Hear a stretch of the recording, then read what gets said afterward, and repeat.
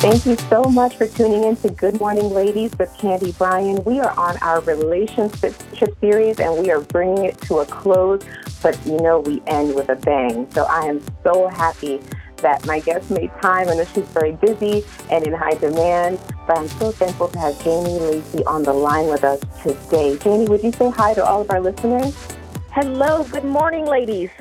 I'm so thankful that we carved out time. I know we tried to book time here and there over the last couple of months. So, when God brings us together, I just believe it's the right timing. Yes. So I went on your website because, for over the past year, I've walked through the biggest challenge of my life, and I've been seeking, counseling and looking for comfort and wisdom. And so I went to your site because I wanted to see all the amazing services that your counseling provides. And so we'll talk a little bit about that at the end. Would you be okay with letting people know how to reach you and what you provide? We can wrap up with that. Would that be okay? Absolutely. And it's called Life Counseling Solutions. And Janie is a television commentator. She's I wrote down relationship trauma expert. Am I right? Yes. Awesome. And licensed mental health counselor. And so, Janie, we always open up our show with prayer so that we make sure that we're directing our hearts and our minds towards God for him to speak to every listener so that someone who thought they were clicking on this podcast by accident really wasn't an accident. It was right on time. So let's go ahead and open up in prayer. God, I thank you for this time. I thank you for each and every listener, for the men and women that are on listening and looking for counsel and wisdom and comfort and direction, God. I thank you for Jeannie. I thank you for her practice. And God, I really give this time to you, to your Holy Spirit, that he would direct our conversation, that we would hear your heart, and that everyone listening would be changed because of your word. In Jesus' name, amen. Amen. Well, I'm not going to take up too much time talking. I'm just so excited to get to talk to you and get to listen. I'm going to be taking notes for my own personal benefit as well.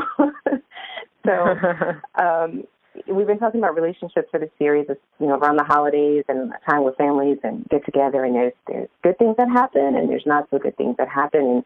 And then, we're moving into February soon, the season of love and trying to find love. And so all of this just came really at a good time to have these conversations. And before we did this podcast, I kind of asked him, what would you like to talk about?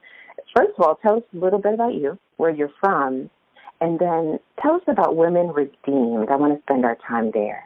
Sure. So I'm actually originally from New York. And when people ask me how I have gotten to Florida, it is a story that I would not want my own child to engage upon. But I was going to college in Long Island University, going to college at Long Island University, CW Post Campus, which is in Long Island. And I could not afford to stay at this expensive school. And coming from a family who was not well equipped to support me in staying at the school, I had one day just looked at a map and said, where can I move to and feel like I can have a job? Literally. And I was 19 and looked at Florida because this is where Disney World was. And I figured that I could probably work at Disney World if anything else didn't work out. So I had never, ever been to Florida. Wow. I think most of us started there. I can work at Disney. That's where my parents started too. Yeah. So I had got a one-way ticket, a friend and I, and a one-way ticket to Florida, and hadn't been on a plane for I don't even know how long at that time. So got a one-way plane ticket to Florida, didn't have a place to live, didn't have a car, and decided that this is where God wanted me to be. So stayed in a hotel, rented a car, and probably it took a whole month before I found a job at the then Nations Bank. I worked as a teller. But that's how I ended up in Florida. I've never been to Florida, literally picked a place on the map that I thought would be an easy place to get a job. And the first couple of weeks of being down here, I'm like, I am going back to New York. The people down here are just too nice. And in New York, if people are too nice, they want something.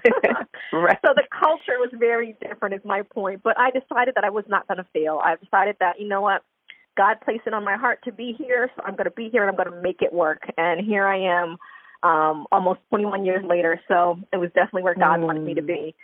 And then in that journey, and I was having to go back to school and find my way to go to school and being self-supporting my way through school. I was in the MBA program at UCF. And believe it or not, I had some challenges with with speaking. I grew up as a young girl that had rotten teeth, who was very shy, and I still had that little girl mentality as a young adult. So I had signed up for a program at UCF called the Leadership Enhancement Program. And make a long story short, they had paired me with a licensed mental health counselor. And part of facing my fears and meeting my goals as part of that program was to go out to the UCF community and help what they call USPS employees. It's kind of like this middle-level employees, and talk about how do you bloom where you're planted, writing your personal mission and vision statement. And through that process, I get introduced to mental health counseling. But I was in the MBA program. I was unhappy. I was not doing well in my accounting classes, and I didn't believe in counseling at that time because I'm like, God's the ultimate counselor. Who needs to go to a stranger and talk about their problems? It's funny how I look back and realize that was my mentality. But God had placed it on my heart that, this was where I enjoyed being. I enjoyed helping people grow and look at themselves and being that mirror for them and being able to do some of the one-on-one things. So I had went to my mentor at the time. His name was Dr. Dykin. He's still at UCF over the health services. And it was kind of like a father figure. And I said, I think I'm going to drop out of the MBA program and apply to a counseling program, as I'm holding my breath, because I knew at that time that, in my mind, you have a business degree and counselors don't make a lot of money. And he said, I don't know why I didn't think about that before. And based off of that approval and God putting on my heart, I decided to pursue my mental health or counseling psychology degree, and the rest was history. But through that process, working with other counseling centers, and then God placing it on my heart that I was going to be a business owner. And make a long story short, I look back and I'm like, that was totally God's plan, because my undergrad is in business. I was started the MBA program, went to be a counselor, and so now I have to have my business savvy skills that I've learned with my undergrad, being in the MBA program, but yet practicing as a mental health counselor. So when I look back, it was totally God's leading to be where I'm at and doing the things that I'm passionate about. And one of the things that I've been passionate about these past couple of years is helping women understand their relational dynamics, in particular the toxic relationship dynamics that hold them back from truly being the woman that God wants them to be. So There in Birth was Women Redeemed. So Women Redeemed has been a intense 12-week therapy group that I facilitate for women that it's what we would consider under the love addiction umbrella, and I'm using that term just to describe some of their symptoms, so to speak. Women that can mistake intense sexual experiences and new romantic excitement for love. We mistake intensity for intimacy. And there's a pattern of having serial monogamous relationships where it's the same person, it's just a different face. And a lot of that has to do with what we call unresolved issues in our history. So it's never to blame where we've come from, but, just like Italy, we have to look back and look at the ruins to understand what was there. So it's not to blame our parents, not to blame our abuses and those types of things, but it's important that we all understand why we do the things that we do, because if we don't understand that, we will keep the same patterns, the same patterns over and over and over again. And we can call it generational curses, we can call it whatever we want to call it, but there's definitely the patterns there.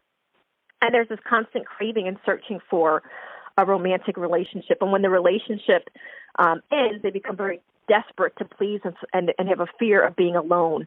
So a lot of the women in particular, some of them are married. They could be married for 20 years and creating the same pattern. And one of the patterns that we'll see under what we call the love-addicted umbrella is that we will make our partners, or we will make the person who we're in a relationship with our savior. They become God, so to speak.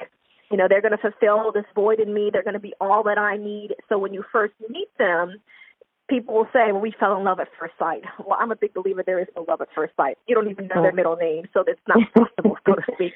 But I understand, the movies create, this damsel in distress. My prince is going to come on the white horse, and he's going to save me, and we're going to run off to the sunset. We're going to have children. So it creates this fantasy for women who are susceptible to falling into a fantasy life versus a reality. And a lot of times when we look at our childhood, sometimes it's more about, and I'm using general terms, it's more about the emotional neglect even more so than someone being physically abused or even sexually abused. Many of the women in the group have had that in their history. But emotional neglect is something that's not measurable, right? So as parents, we have to be good enough parents to our children. We are reflecting who they are and who they're going to be by the reflection in our eyes. So if we have a parent, let's say, who's depressed and she's with our father who's an alcoholic, and all of her preoccupation is on our father and giving us the very minimum food, shelter, making sure we're at the place at the right time. But she doesn't know how to build in us, that you are a beautiful young woman. You are going to be great. You're going to be mighty things. And just kind of build that sense of self in us, because every single one of us has a template that's being built in us. And the primary people who build that and reflect that in us is our parents. And I think about that, being a parent myself, those moments where I'm preoccupied and I hear my son call my name 4 or 5 times, right?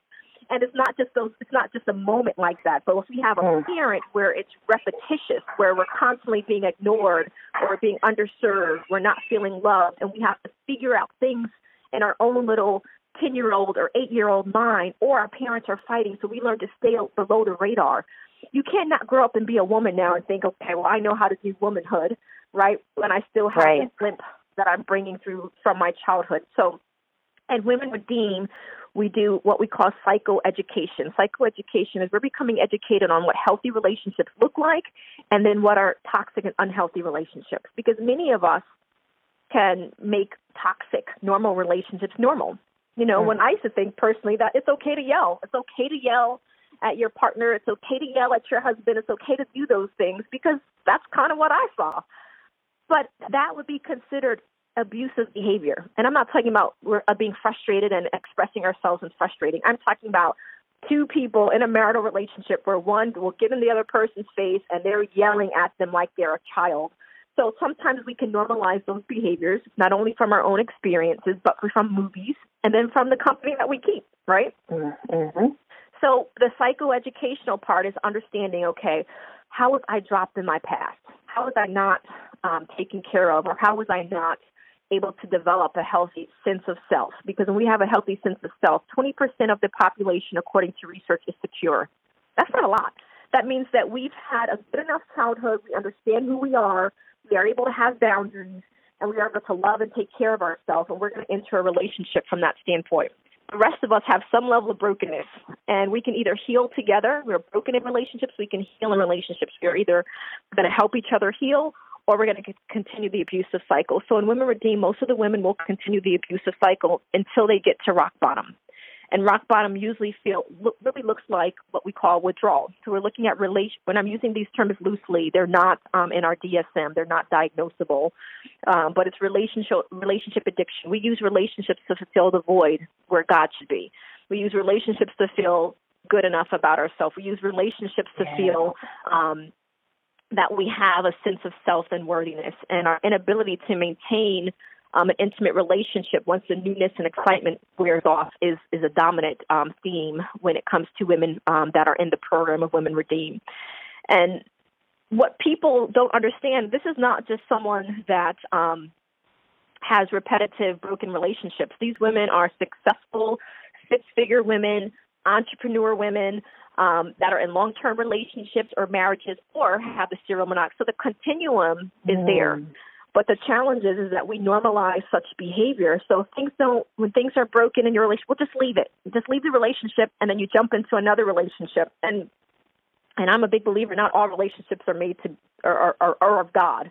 We also have to look at how sometimes we marry somebody over lust, So right. I'm not necessarily saying that just because people are in broken relationships that they have to repair it and, a crusader for marriages in that sense. I'm a crusader for healthy relationships, healthy marriages.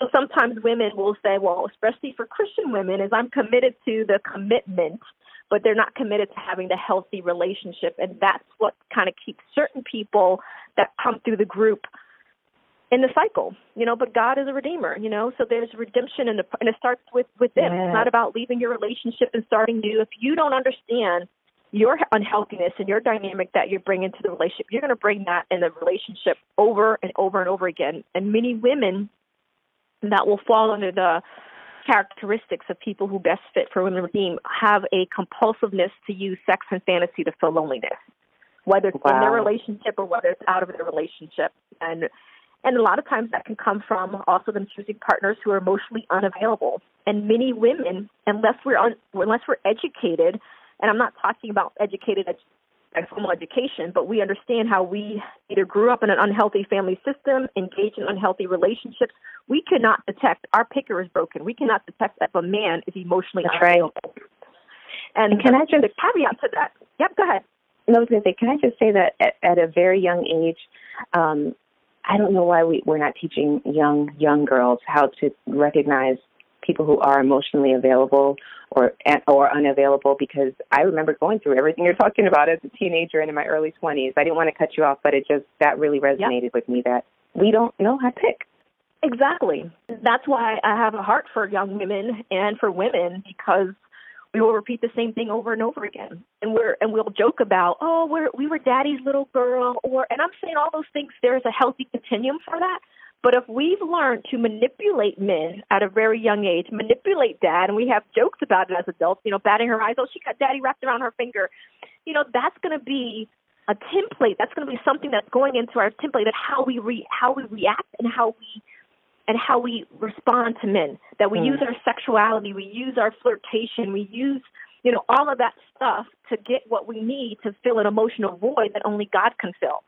But yet we have so much things in our society. I'm not blaming society, but when we look at romantic movies, we look at The Notebook, we look at all these other things, which I enjoy, or even we listen to the radio, we hear Sam Smith, talking about, I was built for you, give me all of your needs. You know what? I'm like, yeah, let me order one if they existed, right? But those things are fantasy. But yet we keep getting these messages over and over and over again of what a relationship looks like.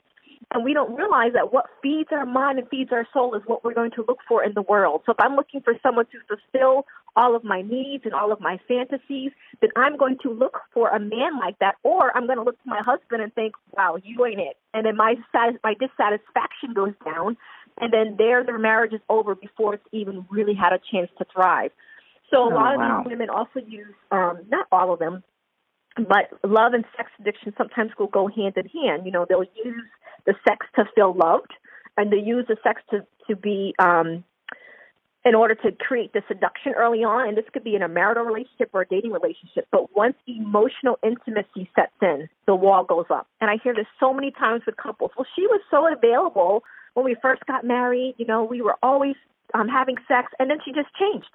And now she's saying it's her libido, but sometimes it's more than that, because if you give a woman the right husband, the right partner, where there's emotional intimacy, where she feels free, where she can be herself, where he accepts her body, and she feels like he is pleasing to her in all aspects of the way, she's going to be very open. But what happens with women in particular is because of our codependency, we learn to please the other and we neglect ourselves. So in order to please the others, I may not have an opinion. I'm not going to tell you, touch me here or be with me this way, or I want to cuddle, or, the love making starts in the morning when you say good morning to me and you smile. We don't necessarily know how to ask those things. So going back to the little girl template, we learn to manipulate. Manipulate now as an adult woman looks as passive-aggressive behavior.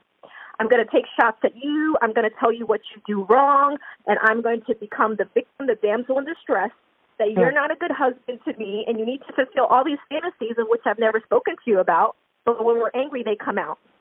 And that's where the toxic fighting happens. So we look at different stages that happen, and one of the stages is toxic fighting. So it's now she's out of the fantasy, she's looking at the reality. And how many of us as women can admit that we got married off of the potential or the fantasy of who someone was going to be to us? A lot of lies go at the altar, if we get real, right? So when we tell those lies at the altar, and have all these story words and these types of things, we don't understand really what that means, really what it means to be with someone in sickness and health, really what it means to be with someone when they've lost their job, when you've married them, they were on the top of their game. Really what does that mean? In the beginning when you're looking at those, and I believe God puts blinders on us for a reason, so we really do cleave to our partner. So, when we're looking at those red rosy glasses, we are more times than not looking at the potential of our future versus if this person who I'm saying I do in this moment, if they never change, can I live the rest of my life with who they are at this very moment? And That's many the women question. are, when they're honest with themselves, have not necessarily evaluated in that sense. because it's the fantasy.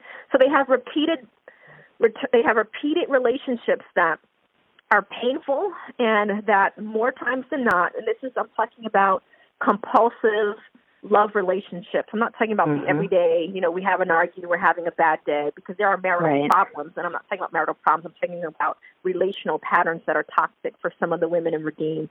So we'll do the psychoeducation, which is some of the stuff I'm sharing, and then we'll also do what we call just some experiential therapy. So a lot of the women will do art therapy to express the traumas that have occurred in their life, and many of them have never shared publicly. I mean, it's a small group. They sign releases. We do all the legal stuff to help protect them, to create a safe environment, because many times as women, if we have toxic relationships with men, we also have toxic relationships with women, which we don't trust other women. So part of the Women Redeemed is teaching them to have healthy relationships with other women. So I try to create the safest environment as possible. So when they're doing experiential therapy, they're telling their story. When they tell their story, they don't understand how powerful. I mean, we can say it, we can hear it, but when you tell your story, or in other words, in church language, we tell our testimony, it has power, because there's someone else in the room normally has something that they're holding back, and when they hear someone else say it, they're like, wow, I'm not the only one that struggled with that. I'm not the only one that had that happen to me. Because shame has such power on women in particular. Shame says, you know what, there is something inherently wrong with me, and I'm going to protect that at all costs. So I walk around with a mask. You only get to see part of me. And that's very different than guilt. Guilt says I've done something wrong. But shame says I am broken. There's something wrong with me. And there are many women who look very successful in their careers who have so much shame that they live a dichotomous life, that no one knows when they're going home that there's domestic abuse in their home. No one knows that they or themselves have repetitively are engaging in affairs to fulfill a void. I mean, so the manifestation that happens because of our inability to want to look at ourselves and do the work as women, because we learn to compartmentalize from a very early age, can be detrimental not only to our relationships with other women, our relationships with men, but it also can be to our relationship in our careers.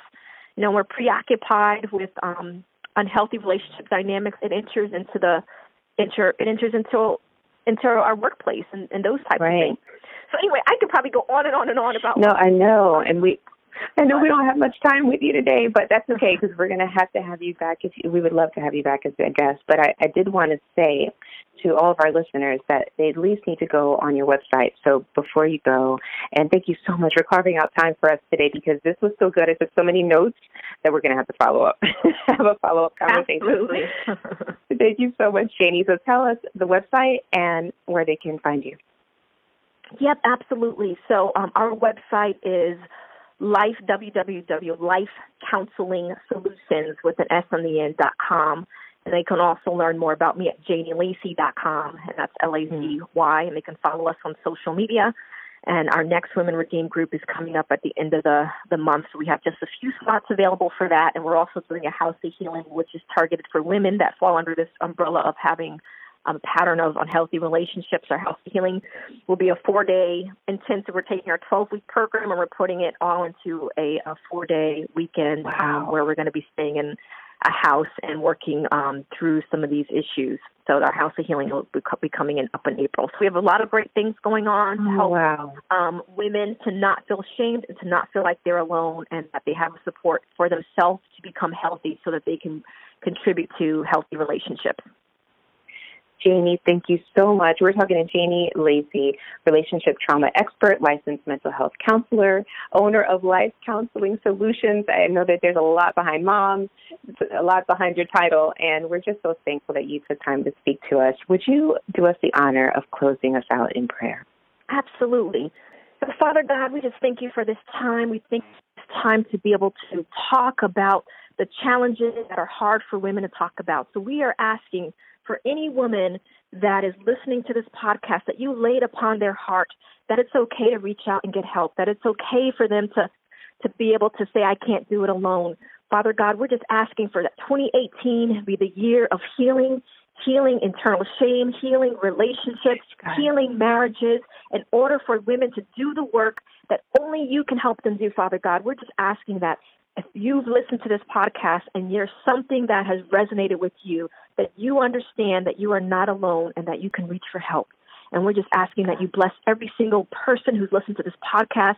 I'm asking that you bless the host mightily for having this on her heart to be able to help other women, to be able to have resources and to be able to hear messages in the privacy of their own home, in their car, that their hearts can be stirred to realize that there are people out there that are going through the same thing. They're not alone, and that there is help available. And we pray this in your dear name. In Jesus' name, amen. Amen. To all of our listeners and our listening audience, thank you for tuning in to Good Morning Ladies with Candy Bryant, and to our guest, Janie Lacey. We are wishing you and praying for a prosperous and amazing 2018. Thank you for being my guest today. You are most welcome. Bye, everyone. Until next time, we love you. Take care.